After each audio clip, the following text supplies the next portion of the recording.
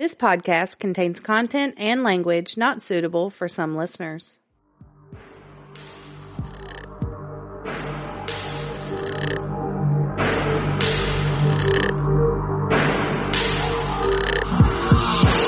Welcome to Oddities and Curiosities, a podcast about murder, the paranormal, and other oddities sure to pique your curiosity. We are Amanda. And Brittany. My voice cracked. I have the sexy phlegm going on. Hi. Friends reference, if you know, you know. Hi, friends. It's so cute. I'm still recovering. It's fine. It's fine. We love your sexy, raspy voice. Yeah? Yeah. I'm here for it. Okay. I did half of season 2? I started to say, I think they've experienced us in many forms. So. And they're still here. They're still here. Hi, thank you for being here. Yeah, it's episode 73. Folie à deux. Folie à deux. I love that word. It's so much fun. I know. It makes me feel fancy, even though it's not a fancy thing. No. And it's a crazy thing. If you don't know what it is, don't worry. We'll enlighten you. Mm-hmm. It's fine. And then you'll love saying the word too, and you can sound all fancy and French and shit. Yeah. Just Frenchy like us. shit. Frenchy shit. Speaking of Frenchy shit, it's hump day.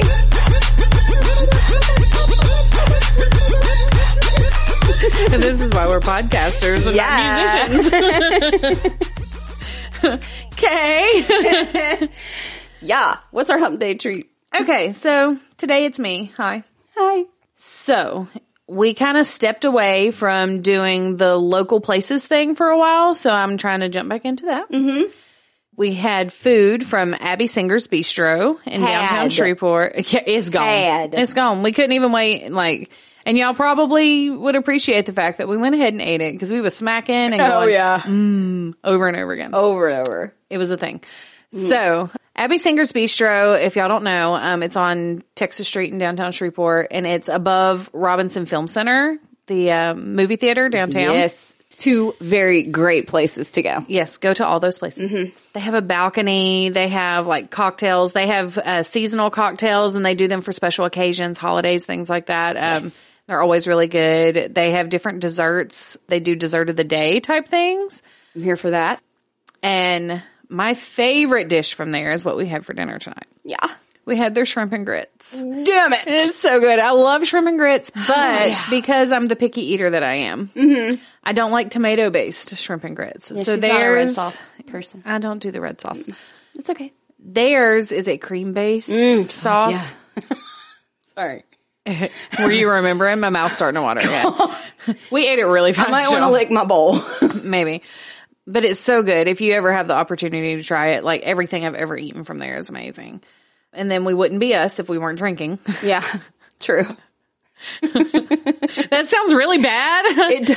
I promise it's not a problem, but Friday night is our thing. It's our mom and wine time. Mm-hmm. So, because we are doing folie à deux. Yes. And I wanted to continue to sound fancy in French. Mm-hmm. The wine that I brought was Ménage à Trois. It's perfect. Hello, Ménage. Yes. It's a Ménage à Trois Moscato. Mm-hmm. Sweet white blend. Let me just tell y'all what it says. Let me tell you. Yeah. It says notes of pineapple, peach, and honey. All my favorites. Deliciously opulent, indulgent, sweet wine ripened in the California sun. It's very poetic.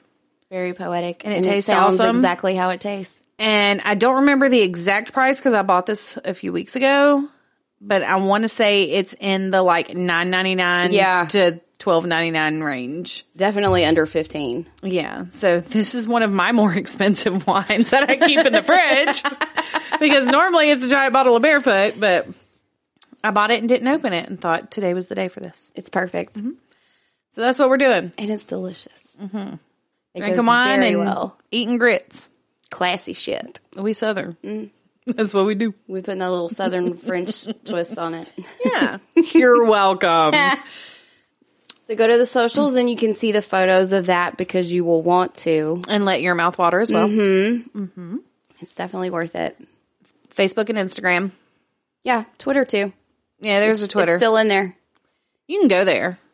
Not sure what you find, but you can go there. you can go down that rabbit hole if you would like. All right, let's jump into it. Okay. What you got? So, my case is a little lighter than last week, but there is a trigger warning. A minor dies. Mm-hmm. Mm-hmm. It's not a baby. It's not a little kid, but it's still a minor dies in mine. So just... Okay. But that's the worst part of it. Okay. Well, great. So... Still better than... Well, better than last week. Yeah. It's better than last week. Yeah. It still sucks. Death sucks. Okay, so my case is on Nathan Leopold and Richard Loeb. Like Lisa Loeb? Yeah, but not. Yeah, but not. Yeah, but not. That was cute. So in 1924, America was horrified by the folie à deux, or a madness shared by two, which is what that means, of two brilliant, wealthy Chicago teenagers, Nathan Leopold and Richard Loeb. So if you want to look at the notes real quick. Yeah. Why you go to the socials. This is why. And look at the picture that says Leopold and Loeb. This is a picture of the two. Loeb would be the dapper gentleman in the bow tie. All right. And Leopold would be the questionable looking fella in the tie. Well, they are devastatingly good looking. Devastatingly good looking. Yeah. I mean, there's some good looking guys. Well, don't like them. No, I know. Don't like them. Just get that out of your head. Because they kidnapped 14-year-old Bobby Franks, bludgeoned him to death in a rented car, and then dumped his body in a culvert. Okay. Well, you hitting us with it right off the bat. Okay, cool. Yeah, just laying it all out there. Thanks. But something that baffled me. Baffled? Yeah, this is a little side note. So this happened in 1924. You could rent cars in 1924. That was a thing. I didn't even think about that part. Because that's just such a natural thing now. I know. But yeah, in 1924, you could. Because, okay, so I live in a really old house. Yeah. My house was built in 1927.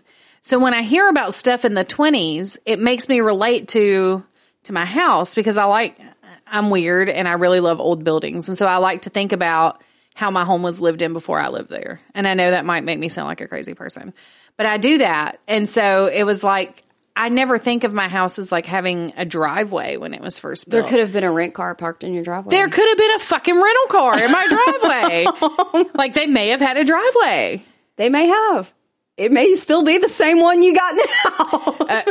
I got a janky ass driveway, so it might be the same one.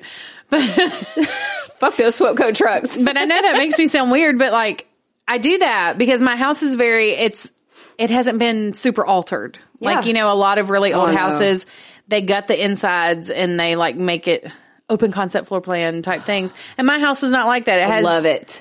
It has the same bones as it had when it was built pretty much. There's like two wall differences and the rest is like how my house was built. It's freaking gorgeous. But I love it. Yeah, it made me think like rental cars in 1924? Like that was the thing. Okay. I wonder if you had to be like 21 and have a major credit card. Like what were the requirements?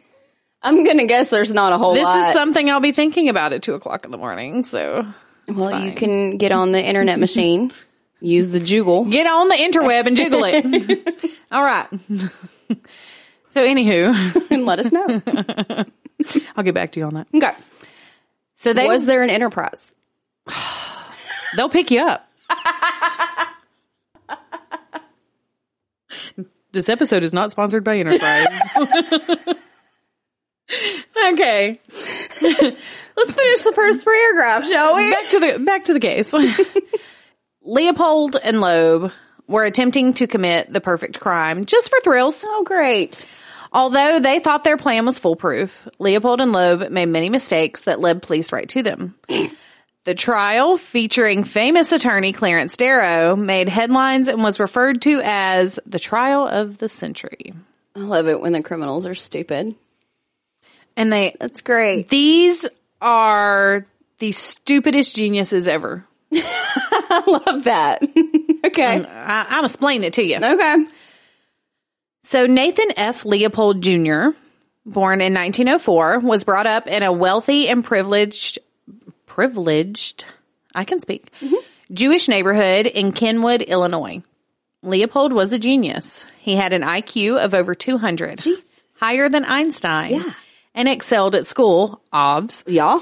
He spoke his first words at 4 months old and was able to breeze through advanced courses. By 19, Leopold had already graduated from college and was in law school. He was also fascinated with birds and was considered an accomplished, I hate this word, ornithologist. Am I saying that right? Yeah. Ornithologist. Yeah. Okay. I actually know a word. Oh, look at you go. And he often lectured at Harvard University. Holy so he's shit, 19 years 19? old in law school and lecturing at Harvard as an accomplished ornithologist. Wow. All So, right. You could have used your powers for good, bruh. Yeah. You could have. Well, here's what happened. Okay. He was an academic prodigy, an awkward and unpleasant person, and an outsider who thought that he was superior to others. Okay. Well, Not that. not considered classically handsome. This certainly influenced his shyness around others.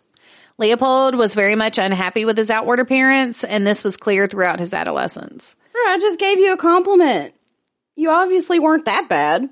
Yeah, but in comparison to his counterpart, but we'll get to that. Okay.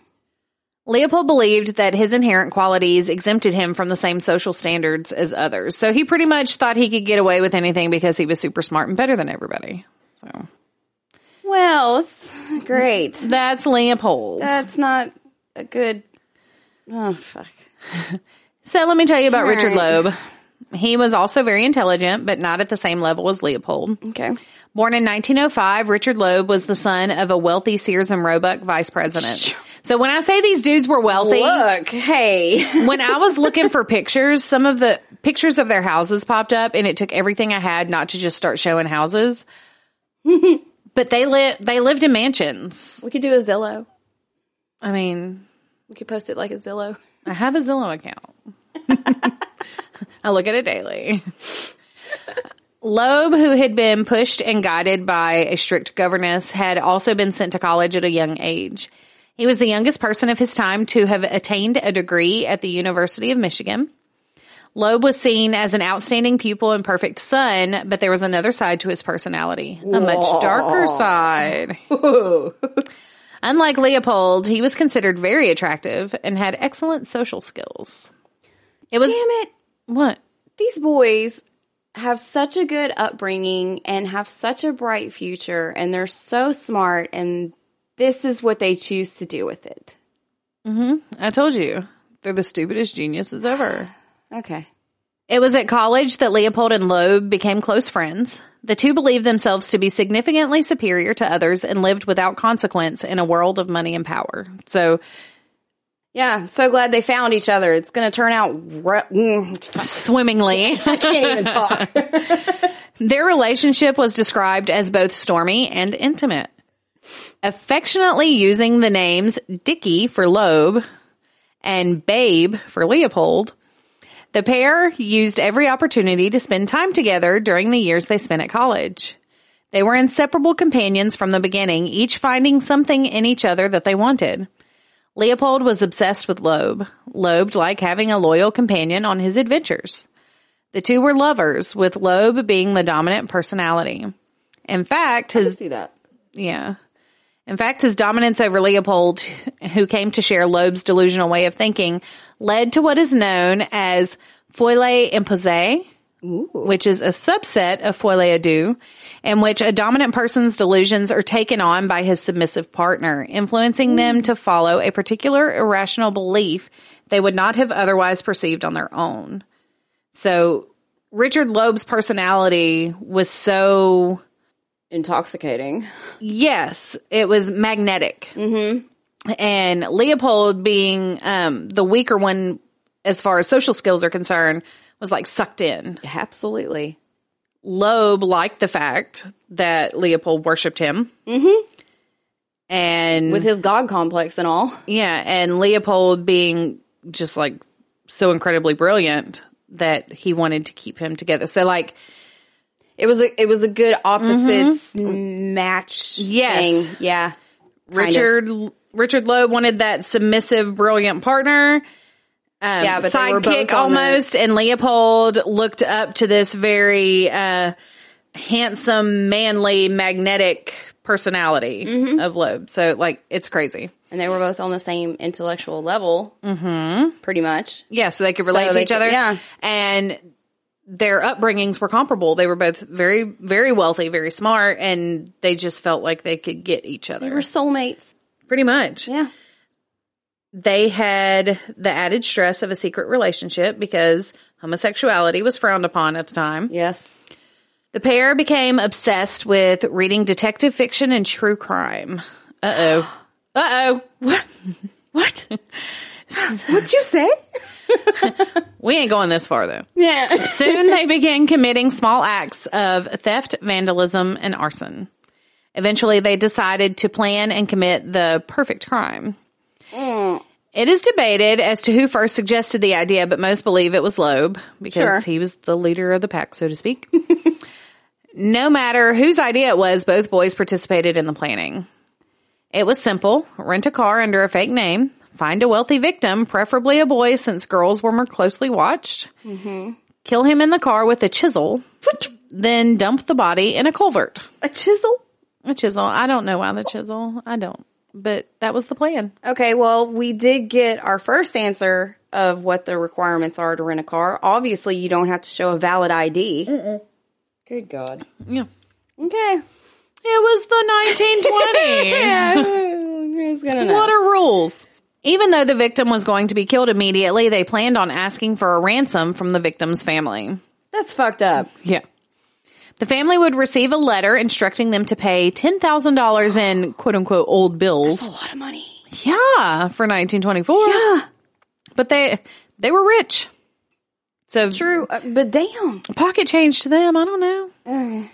Which they would later be asked to throw from a moving train. So they asked for $10,000 in old bills and wanted the people to throw it from a moving train, and then they would retrieve it. Oh. That's the plan. That's how geniuses plan murders. I don't know. Okay. A little quirky. They read that in some like spy novel. You know they did. After considering a number of people to be their victim, including their own fathers, Leopold and Loeb decided to leave the victim up to chance and circumstance. Yeah, because that works out so well. On May 21st, 1924, the men were ready to put their plan into effect. After renting a car and covering its license plate, Leopold and Loeb needed a victim. They're covering their tracks. Doing their due diligence. Around 5 o'clock, they spotted 14-year-old Bobby Franks, who was walking home from school. I have a picture of Bobby. Okay. Oh. And he was a dapper young lad as well. Yes, he was. Nice sweet little foot. I don't know. Growing up in the 1920s, I mean, 14, he was probably pretty tough. Maybe. I don't know.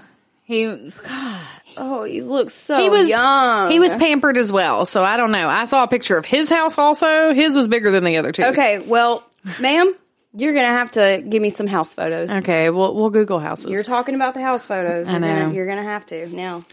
Fuck. Yep. Okay. Loeb, who knew Bobby because he was a neighbor and a distant cousin. Oh my God. Okay. Okay. Lured him into the car by asking Bobby to discuss a new tennis racket because Bobby loved tennis. So he tricked his cousin into the car talking about tennis. Once he climbed into the front seat of the car, they took off. Within minutes, Bobby was hit multiple times in the head with a chisel, dragged from the front seat to the back, and then had a cloth shoved down his throat. Lying on the floor of the back seat, covered with a rug, Bobby died from suffocation. Oh, my God. It is believed that Leopold was driving and Loeb was in the back seat and the actual killer, but this is still unclear. As Bobby lay dying or dead in the back seat, Leopold and Loeb drove toward a hidden culvert in the marshlands near Wolf Lake, a place Leopold knew because of his bird watching.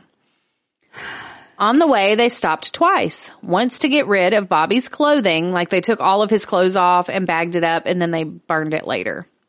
Cool. But they stopped once to take all of his clothes off, and another time to buy dinner. Sirs. This is not the first time that's happened. Somebody else went to Arby's. Oh, yeah. That was in our, I don't remember. It was a sacrifice episode, I think. Yeah, it was. Yeah. It sure was. God. It works up an appetite. I don't know. They're using all their energy.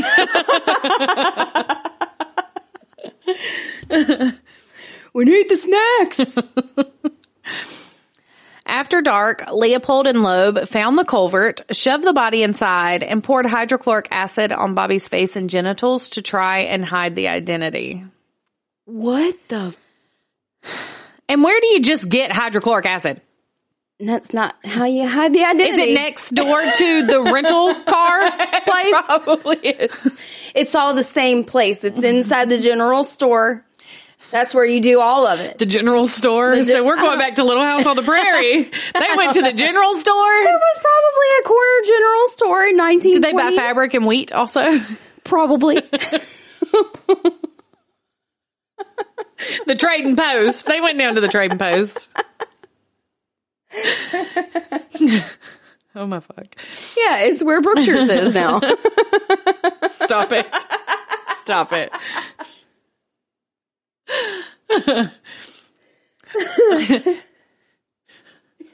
That puts the proximity in perspective for me from my house in 1927. That's why I was using yours. 1920s. This is taking place in your neighborhood now. Wow. You just don't know it. Okay. On their way home, Leopold and Loeb stopped to call the Franks' home to tell the family that Bobby had been kidnapped. So that was their ransom call. Okay. They also mailed the ransom letter. They thought they had committed the perfect murder. Little did they know that by the morning, Bobby Frank's body had already been discovered and the police were on the way to solving the murder. They worked faster in 1924 than they do now. Not in Breckenridge. Not in Breckenridge, honey. Damn. All right. So that's impressive. Yeah. Okay. Despite having spent at least 6 months planning, Leopold and Loeb made a lot of mistakes. Obviously. Let's hear their mistakes. I want this. The first was the disposal of the body. Leopold and Loeb thought that the culvert would keep the body hidden until it had become decomposed. Mm-hmm. However, they didn't realize that they had placed the body with the feet sticking out. Mm-hmm. The next morning, it was discovered and identified. So, no. I have a picture. It says crime scene. It's not really crime scene photos. It's a picture of the culvert. We haven't had a good crime scene photo in a while. Yeah. But that's where he was. Yeah, he was in that culvert. Oh. With his feet sticking out. Thank goodness. Because they found him right away. Yeah. Mm-hmm. Near the culvert, the police found a pair of glasses which turned out to be specific enough to be traced back to Leopold. When asked about the glasses, Leopold explained they must have fallen out of his jacket when he fell while birdwatching. Okay. Although the explanation made sense, the police continued to look into Leopold's whereabouts. Yeah, good job. He, of course, said he had spent the day with Loeb. Yeah. It didn't take long for Leopold and Loeb's alibis to break down. It was discovered that Leopold's car, which they had said they had driven around all day in, had actually been at home all day. Leopold's chauffeur had been fixing it. Idiots. Sirs? My chauffeur. You done fucked up, AA Ron. Oh my God. So bad. So bad. Think. Mm-hmm. I mean, don't think, but if you're going to spend 6 months planning this shit. Let's think details here. Let's go a little bit further. Okay. Go back to the drawing board. On May 31st, just 10 days after the murder, Both 18-year-old Loeb and 19-year-old Leopold confessed to the murder. I have their mugshots. Well, that's good. Yeah, so go to the picture that says, oh. And so that's Leopold at the top, and that's Loeb at the bottom. Ma'am, why you got that face on your face? Who you got the hots for? The bottom. Loeb. I kind of like his shaved head. Ma'am. Ma'am. It's kind of... Ma'am. I know he's a piece of shit. I know that, okay? But he's kind of got the Channing Tatum thing going on right now. See, I could just leave a Channing Tatum. I don't give a shit about that. Ooh. I'm sure that's an unpopular opinion, but whatevs. Okay. Okay. So back to the horribleness that your lover committed. The age of the victim, the brutality of the crime, the wealth of the defendants, and the confessions all made this murder front page news, of course, because what else is happening in 1924? Nothing. Unless you're at the general store. It was right next to the rent-a-car ad. Like, I don't know. It still baffles me. The more we say it, it doesn't sound real. I wonder if we can find an ad from 1920. I'm going to Google that shit. I'm here for that. Okay. At 2 a.m., my Google history is going to be ridiculous. Yeah. So with the public immediately against the boys and a large amount of evidence tying them to the murder, it was almost certain that Leopold and Loeb were going to receive the death penalty. Ooh. Fearing for his nephew's life, Loeb's uncle went to a famed defense attorney, Clarence Darrow, and begged him to take the case. Darrow was not asked to free the boys since they were obviously guilty. Yeah. Instead, Darrow was asked to save the boys' lives by getting them life sentences rather than the death penalty. Mm-hmm. Darrow, being a longtime advocate against the death penalty, took the case. So I have a picture of Clarence, the boys with Clarence. Okay. He looks very no nonsense. He scares me a little. A little bit. Mm-hmm. The boys look scared of him too. Little. Well, I mean, can you blame them? But, yeah. I wouldn't argue with him. Nope. I just lost my case because I wouldn't argue with him. Nope. I'd be like, Yep, I'm done. Yep. You win. On July 21st, 1924, the trial against Leopold and Loeb began. Most people thought Darrow would plead them not guilty by reason of insanity, but in a surprising last-minute Shyamalan twist... Ooh, what a twist! I love those. Darrow had them plead guilty. With their guilty plea, the trial would no longer require a jury because it would become a sentencing trial. Mm-hmm. Darrow believed that it would be harder for one man to live with the decision to hang Leopold and Loeb than it would be for 12 who would share the decision. Okay. Which makes sense. Mm-hmm, it does. The fate of the two was resting solely with Judge John R. Caverly, or Caverly, however you want to pronounce that. I like Caverly. Yeah. We're in the South. It's Caverly. Caverly. That's how we do things down here. Yep. I don't know. That was so podunk. That whole interaction was so podunk. The prosecution had over 80 witnesses. Oh my God. That presented the cold-blooded murder in all its gory details. Which, a lot of witnesses. Yeah. We ain't gonna get into that. He's guilty. They're totally guilty. They did it. Oh my God.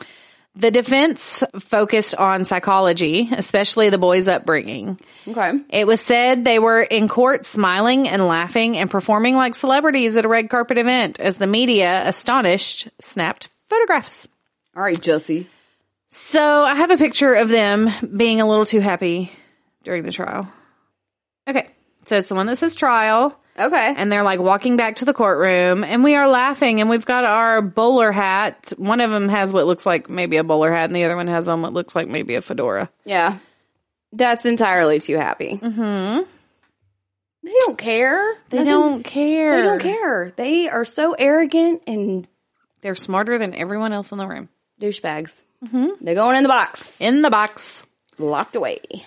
So Leopold and Loeb strolled about like dapper stars, wearing expensive tailored suits and enjoying the hysterical outpour of emotion brought by the public. I'm sure they were eating up all of that attention. Mm-hmm. Yeah. On August 22nd, 1924, Clarence Darrow gave his final summation, It lasted approximately 2 hours and is considered one of the best speeches of his life. Okay. Darrow argued that the physical environment contributed directly towards the murderer's actions. He further went on to say about the death penalty that an eye for an eye execution was inhumane and barbaric. With psychiatric testimony introduced in the hearing, the defense argued that mental disease should be considered in the sentencing even without an insanity plea. It was suggested that Leopold and Loeb suffered from impaired judgment, claiming both young men could not distinguish. What? Distinguish? Yeah. Right from wrong.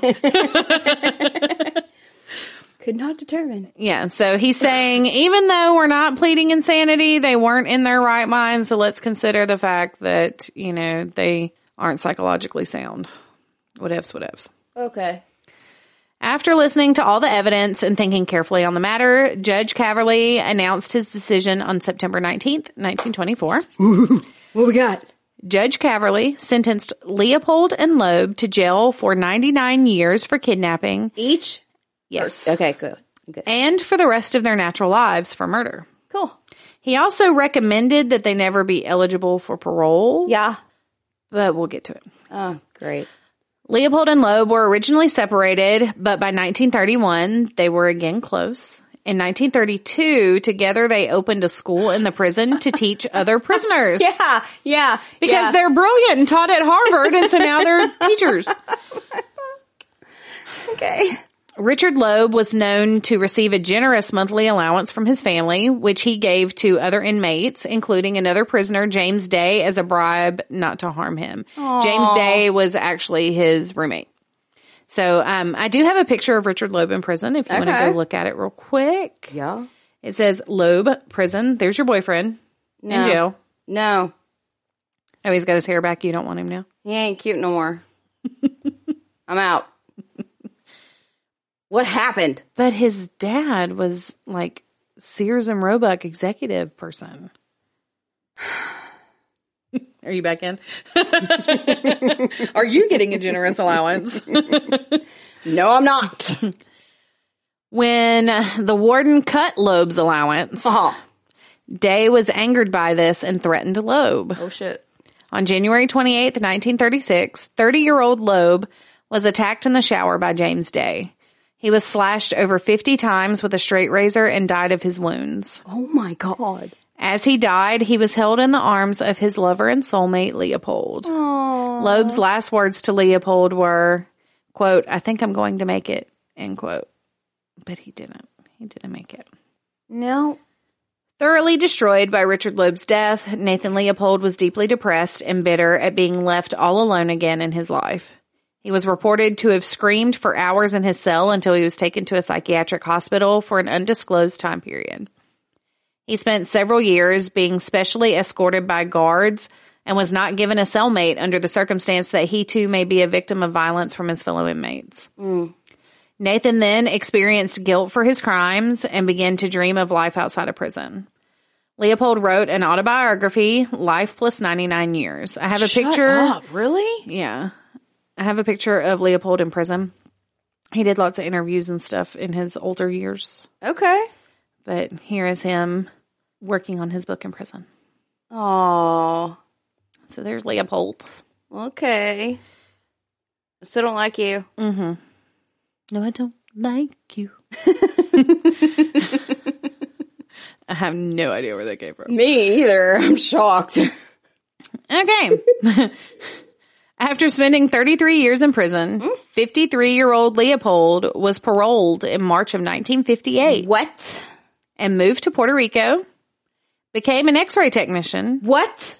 And got married in 1961. What? Mm-hmm. Ma'am. So I guess 33 years they thought he paid for. I don't fucking know. That's all I know about that. Despite his feelings of regret, Nathan Leopold was quoted to still be madly in love with Richard Loeb and kept a framed photograph of him on his bedroom mantel.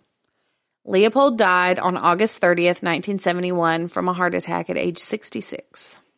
So I just want to know how his wife felt about the framed photograph of his lover, ex-lover, on the mantel in their bedroom. Was it a wife?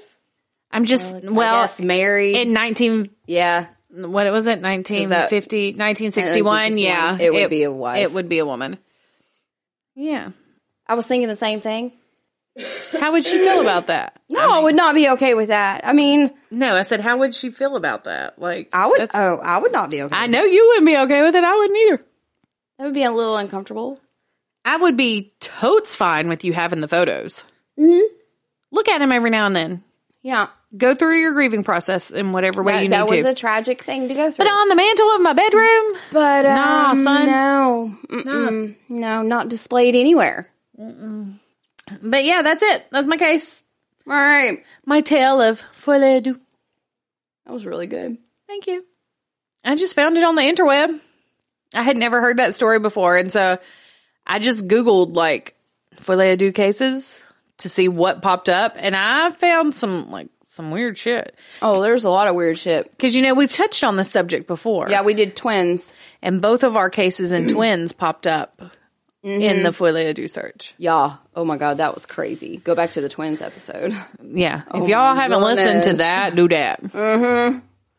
That was some cortisol chaos right there. Finish this one first. And then go listen to twins. Because I haven't done mine yet, so y'all just hold on. Wait a minute. Hold up. Wait a minute. What is wrong with me today? With it. What is wrong with me? No. It's old.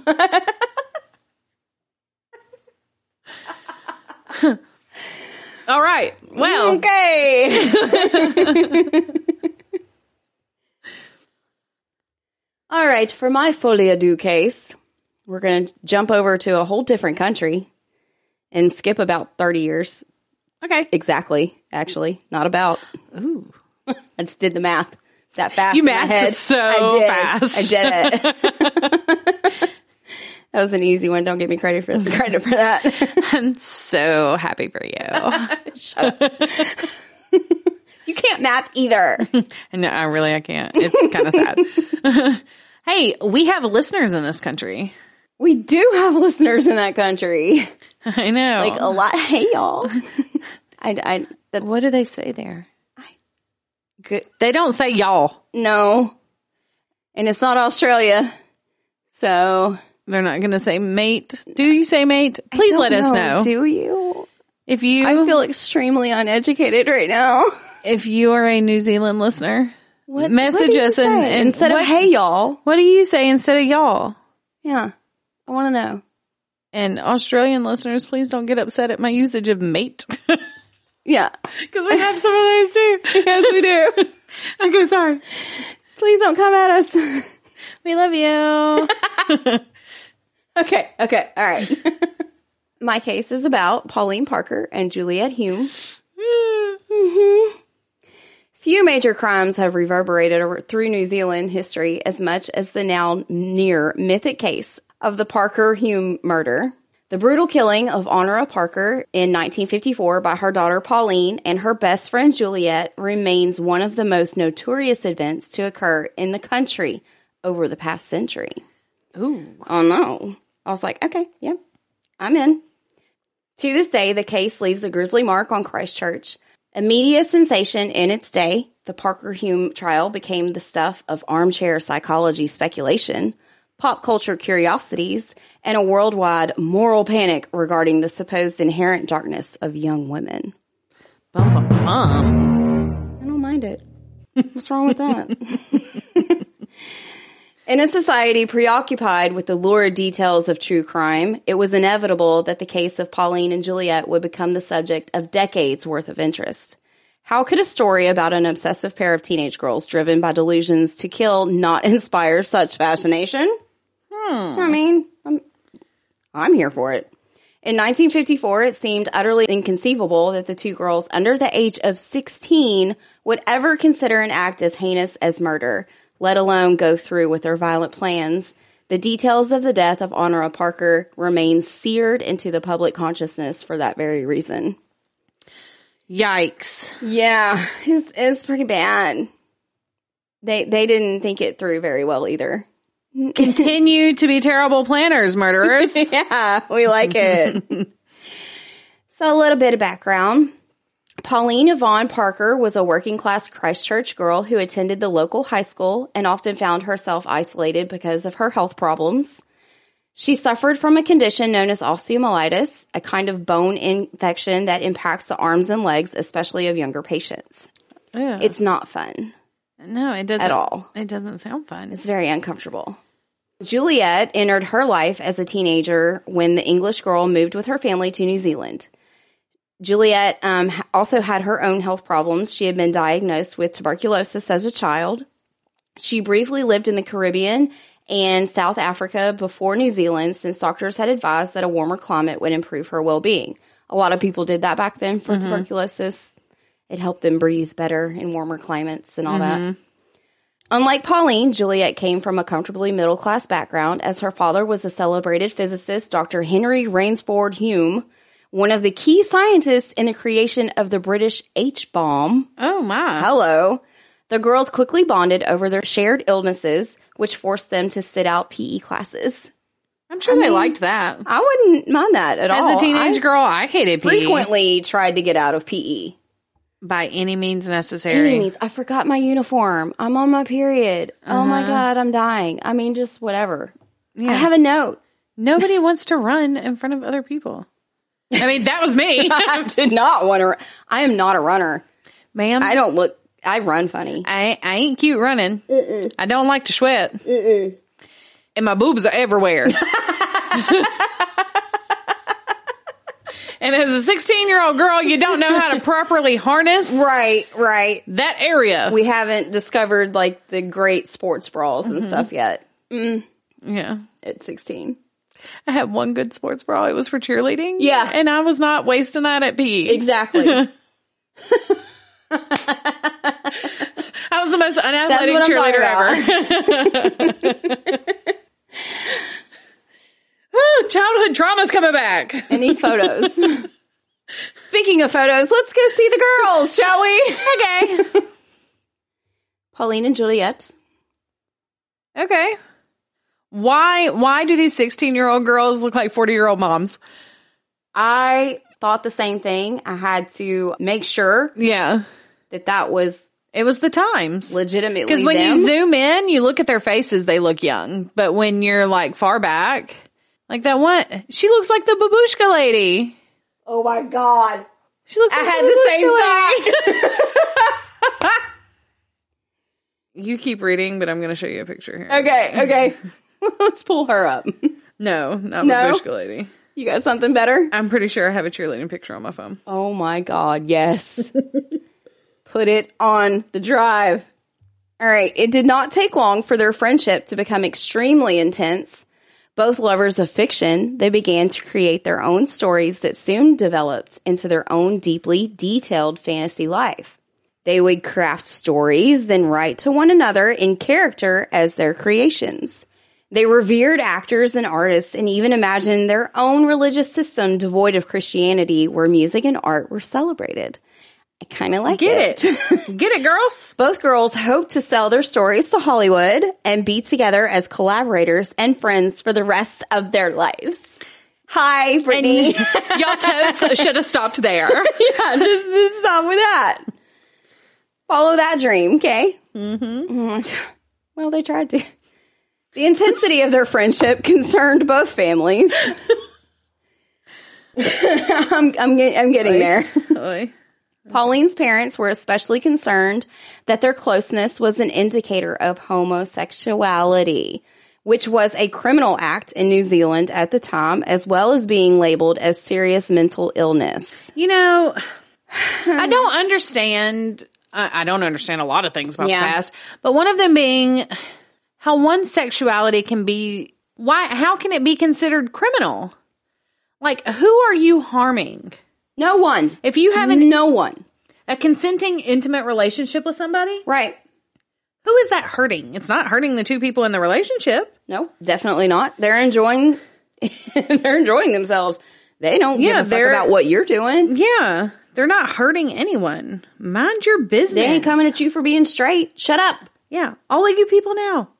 Y'all know. Mind your business. Sorry. There's my rant. No, it's a good one. It's totally, yep. I agree. That's not a cheer picture, but that's totes a homecoming picture. No, we need cheer photos. Okay.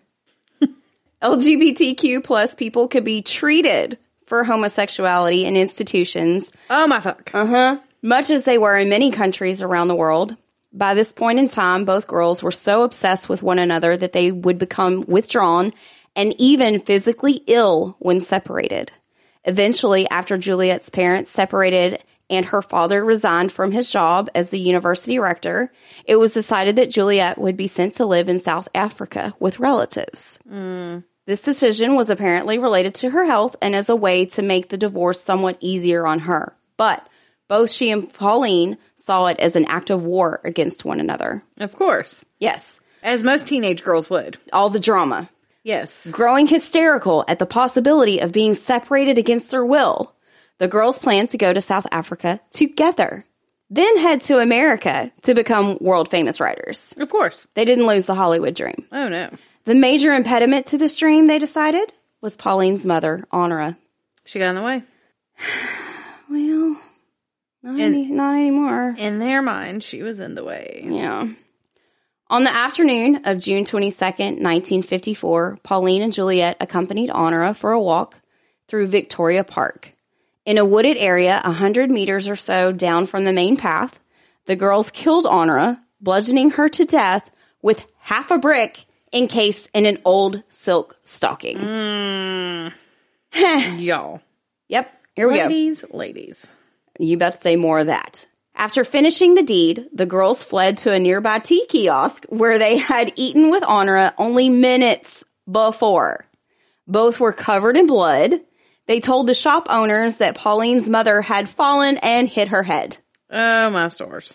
It didn't take long for that story to fall apart. Honora's body was so brutally beaten with protective wounds across her hands and neck that no mere fall could have caused such damage. Like, think it out. Just. I mean, I'm glad you didn't. But if she has defensive wounds, like, they were 16. It's fine. Say there was an attacker. Yeah, I have a photo of the path where she was found. Okay, that looks like pretty. A lovely walking path. Yeah, it does. I would go there. I would totes go there. The media frenzy erupted from the moment the case was made public. The newspapers made note that the grotesque evidence discovered in the girls' diaries, as well as their supposed lesbian passions. Oh my. The defense case. Scandalous. The defense case rested on having both girls declared not guilty by reason of insanity, which the court shot down after having them declared sane enough to stand trial. The question surrounding them was a reductive one. Are they mad or bad? I don't know. The public consensus was that Parker and Hume were either psychologically broken creatures or evil lesbian temptresses. Whatever. The pair were infamously described as dirty-minded little girls, quote unquote. Oh, my stars. I really hate this part. But don't worry. Somebody turns it around. Okay? Okay. This is just, give me a sec. Lesbianism was baked into the cases of both the prosecution and the defense. The defense counsel, Brian McClelland, said, well, the problem was they both confessed to it, and the only defense was insanity. But how could we find the two of them insane? And then this chap, Reginald Medlicott, I think that's how you say it, comes along with this wonderful idea that they could have folie à deux. So we went with that. Okay. Wow. Do what you got for me. Had they been found not guilty by reason of insanity, the chances are they would have been incarcerated indefinitely in a psychiatric hospital. And one of the most common treatments at the time for homosexuality was a prefrontal lobotomy. Not okay. This was considered the best choice for the defense, not a guilty verdict that allowed them to serve their time and move on with their lives. What the fuck? Like, this is... Yeah, let's give them a lobotomy instead. That'll fix everything. It only took the jury under 2.5 hours to reach their verdict. Both Parker and Hume were definitely found guilty of murder. A 1954 news report noted that after the verdict was delivered, Parker looked across at Hume, whispered something, and they both smiled. As minors, they were too young to be considered for the death penalty. Both spent 5 years in prison before being released to live under new identities. That's not enough. Still under the watchful eye of the New Zealand justice system. Yeah. Yeah. Oh, I'm not done. It ain't enough. In 1994, New Zealand director Peter Jackson, then best known for hyperviolent DIY horror slapstick like Bad Taste and Brain Dead. Gonna have to find this stuff. He released Heavenly Creatures. Cannot find it. Don't know where you can watch this. Yeah. I've tried. It exists, but I don't know where you can find it. I've heard that's a thing. Mm-hmm. He had been encouraged to adapt the true story for the film by his wife and collaborator, Fran Walsh, as both had grown up knowing about the case and how it had impacted their homeland. Instead of focusing on the media circus that surrounded the trial for the murder itself, Jackson and Walsh decided to delve more into the friendship between Pauline and Juliet. Their relationship was frequently mischaracterized by the press. Yes, with the rumor persisting to this day that the girls were in love. And so what if they were? Yeah, mind your fucking business. Yeah, something that both women had repeatedly denied. Understandable. But it also, again, so what? Mm-hmm. The film doesn't exactly confirm or refute this, but its portrayal of such a close-knit and wholly codependent relationship as far as it's like more sympathetic than anything in the press and like ever. Yeah. Pretty much about this case. The most intriguing aspect of the Heavenly Creatures film is its development of Juliet and Pauline's fantasy world and how they allow themselves to sink into it beyond the realms of reality. In one scene, Juliet has a panic attack after her parents announce that they are going away and plan to leave her behind. And she retreats into the fourth world, their version of heaven. Oh my. This is her safe place. And it becomes visible to Pauline, too, which acts as a confirmation for the pair that their world is the real one, the right one. Yeah. My world is the right one, too. I mean, sometimes. I mean, I think so. I like it. It works. Mm-hmm. It's fine. While Heavenly Creatures is deeply empathetic towards Hume and Parker, it pulls no punches in showing the abhorrent brutality of their murder. Honor as Death is deeply uncomfortable to watch, and Jackson makes sure that the viewer understands just how hard it is to kill someone with a brick in a stocking, thus extending the agony further. I really want to see this, though. I know. By the end of the movie, you're left with a feeling of immense sadness for everyone involved. It's a brilliant movie, one that probably did more to soften the image of Parker and Hume than many decades of press, all the gossip and all the crap that went around with that. It doesn't excuse their crimes, but it allows the audience to understand how easy it is for two isolated girls to lose themselves in a fantastical world that was much kinder to them than their reality. Okay, but you still don't kill somebody. I really want to watch that movie. I really want to find it. Like, I don't know if there's an old DVD. Hey, anybody got the DVD? Can you send it to us? Like, I mean, got it on VHS. Ooh, we'll go to Goodwill, go find a VHS player. Pretty sure my mom still has a VHS Oh, player. my God. Yes. If not, she's hanging on to about 100 Disney movies for no reason. Y'all remember the old school Disney movies in the plastic boxes? Yeah, we did that. I had them too. I think my grandmother had almost like every single one of them. It was great. We were about that life. We were about that Disney life. What's wrong with that? Not a damn thing. Except now we're in reality and we find out that, hey, it's not happily ever after. Yeah.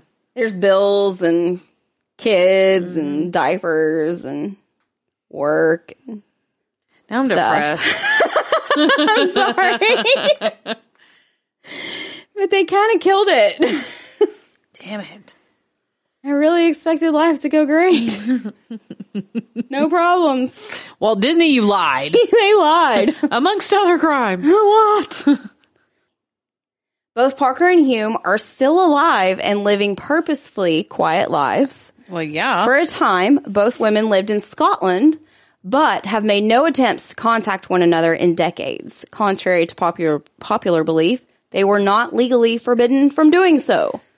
After she was released, Pauline Parker became a devout Roman Catholic and spent time running a writing school for children. Oh, my stars. Her sister said that she now lives a near reclusive life, not unlike a nun, and that Pauline, quote unquote, committed the most terrible crime and has spent 40 years repaying it by keeping away from people and doing her own little thing. Okay. Juliet converted to Mormonism. Okay. And after spending time as a flight attendant, moved to the Scottish village of Port Mahomet. Yeah. And began writing novels. Under the name Anne Perry, she has become a renowned author of historical crime fiction. Her Thomas Pitt series has over 30 books to its name and has won her numerous awards. Okay. In 2017, she announced that she was moving to Hollywood in order to more effectively promote her work for film and TV adaptations. Perry has given more public interviews and commented on the murder more than Parker, but still prefers to keep that part of her life out of the limelight.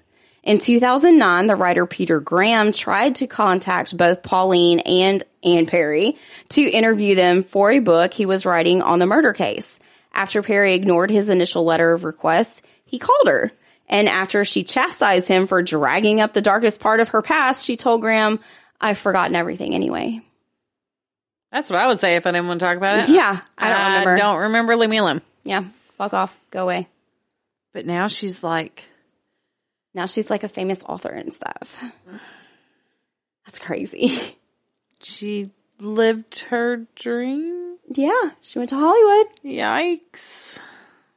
And there's my case. Well. Volley adieu. Adieu. Okay. Wow. So. So. I want to watch Heavenly Creatures. Mm-hmm. And I kind of want to see what the hype is with the Anne Perry books. A little bit. I'm going to have to look into those. And it's so fucked up. It's so fucked up. And why aren't they still in jail? I don't understand that. You beat her with a brick in a stocking. And they did 5 years. 5 years. I cannot. Mm-mm. I'm Googling Heavenly Creatures. While you, I can't find a cheerleading picture. I thought I had one on my phone. Mom. Okay. Story about Mom, by the way. So I told her again that it was kind of fucked up that she wasn't listening. True. And told her that we kind of talk shit about her sometimes. But we love you. Hoping that it would motivate her. Mm-hmm. But if she doesn't listen, I guess it doesn't do any good. But she's like, I don't know how to do the podcast thing. So, as we said at PJ's Coffee, I showed her which button is the podcast button. Okay. And made her look up and follow. So, whether she presses that podcast button again, I don't know. She tells me she's going to listen when she gets on the treadmill. I have faith in you, Mom. You can do it. But I know I'm going to dig up. I've got junior high and high school cheerleading pictures somewhere. Yeah, we really need those. I looked like a whole different human. Well, that was a fucked up story. Yeah. Mm-hmm. We are changing up our little last segment again. Yep. We're moving on from spooky stories. Because my mom, who doesn't listen to the podcast, bought me this book for Christmas. I love the book, though. Mm-hmm.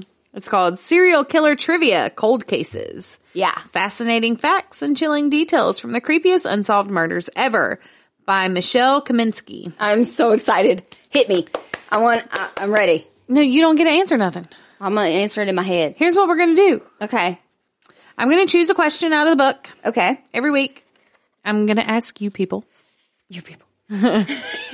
We will also post the question on the Facebook. Mm-hmm. And whoever gets it right gets a gold star. Yes, and we will shout out your name. Mm-hmm.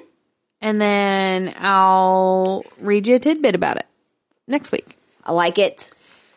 I was going to, there's been like 3 people that have sent me like little tiny topics, and I was going to read one of those today too, instead of just asking a question and then saying goodbye. Yeah. But I almost died.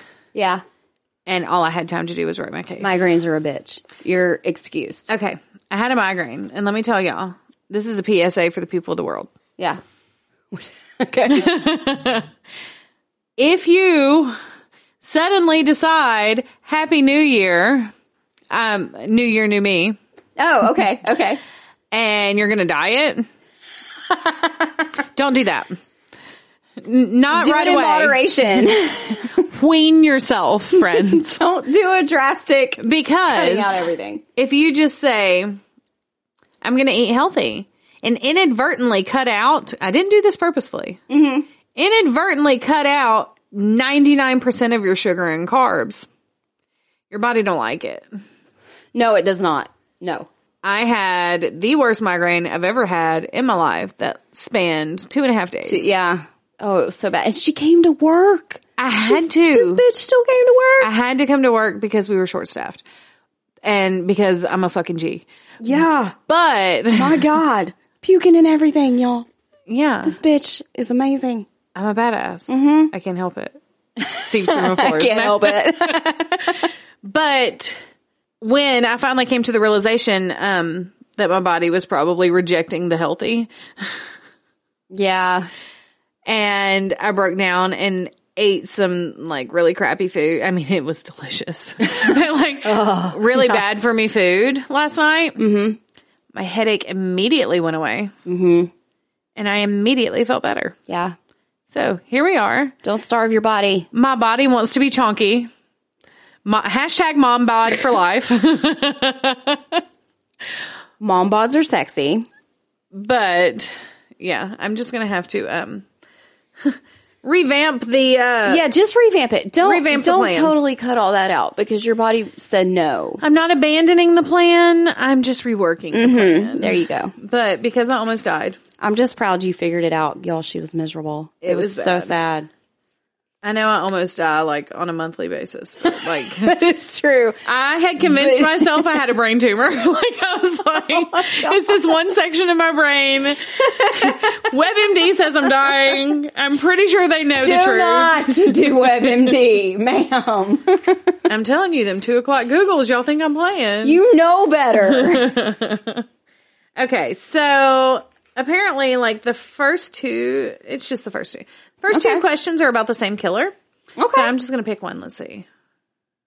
We're going to go with this one because it's harder. Fuck. All right. All right. Because I know every one of you bitches is going to Google it and cheat. So I'm going to make it harder. Try to do it on your own first. Do not cheat. Come on. Honor system, friends. Integrity. Yes. Yeah.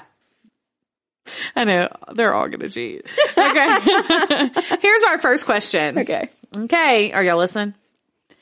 What profession did several victims of the Connecticut River Valley killer have in common? So, I'll read it one more time. One more time. What profession did several victims of the Connecticut River Valley killer have in common? Your time starts now. Do, do, do, do.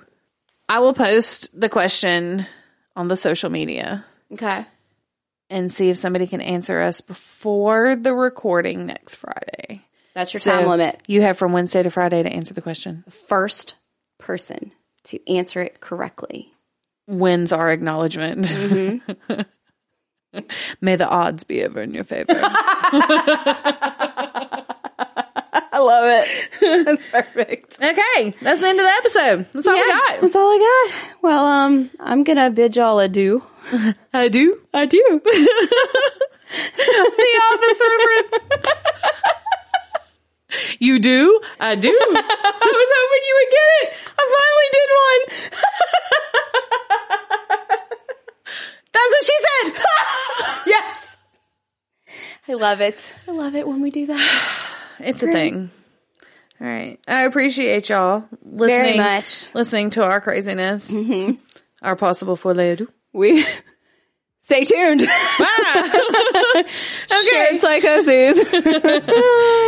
Okay. We're all mad here. It's more fun that way. Mm-hmm. Sure. Yeah. All right, friends, come back next week, please. For the madness. Okay. Bye. Thanks for hanging out with us. Don't forget to visit us on Facebook and Instagram for episode pics and announcements. Please rate and review on Apple, Spotify, and Facebook. We want to give a huge shout out to Stephen Goetsky for editing, Craig Weaver for music, and our very own Amanda Hagen for art. We'll talk at you next week.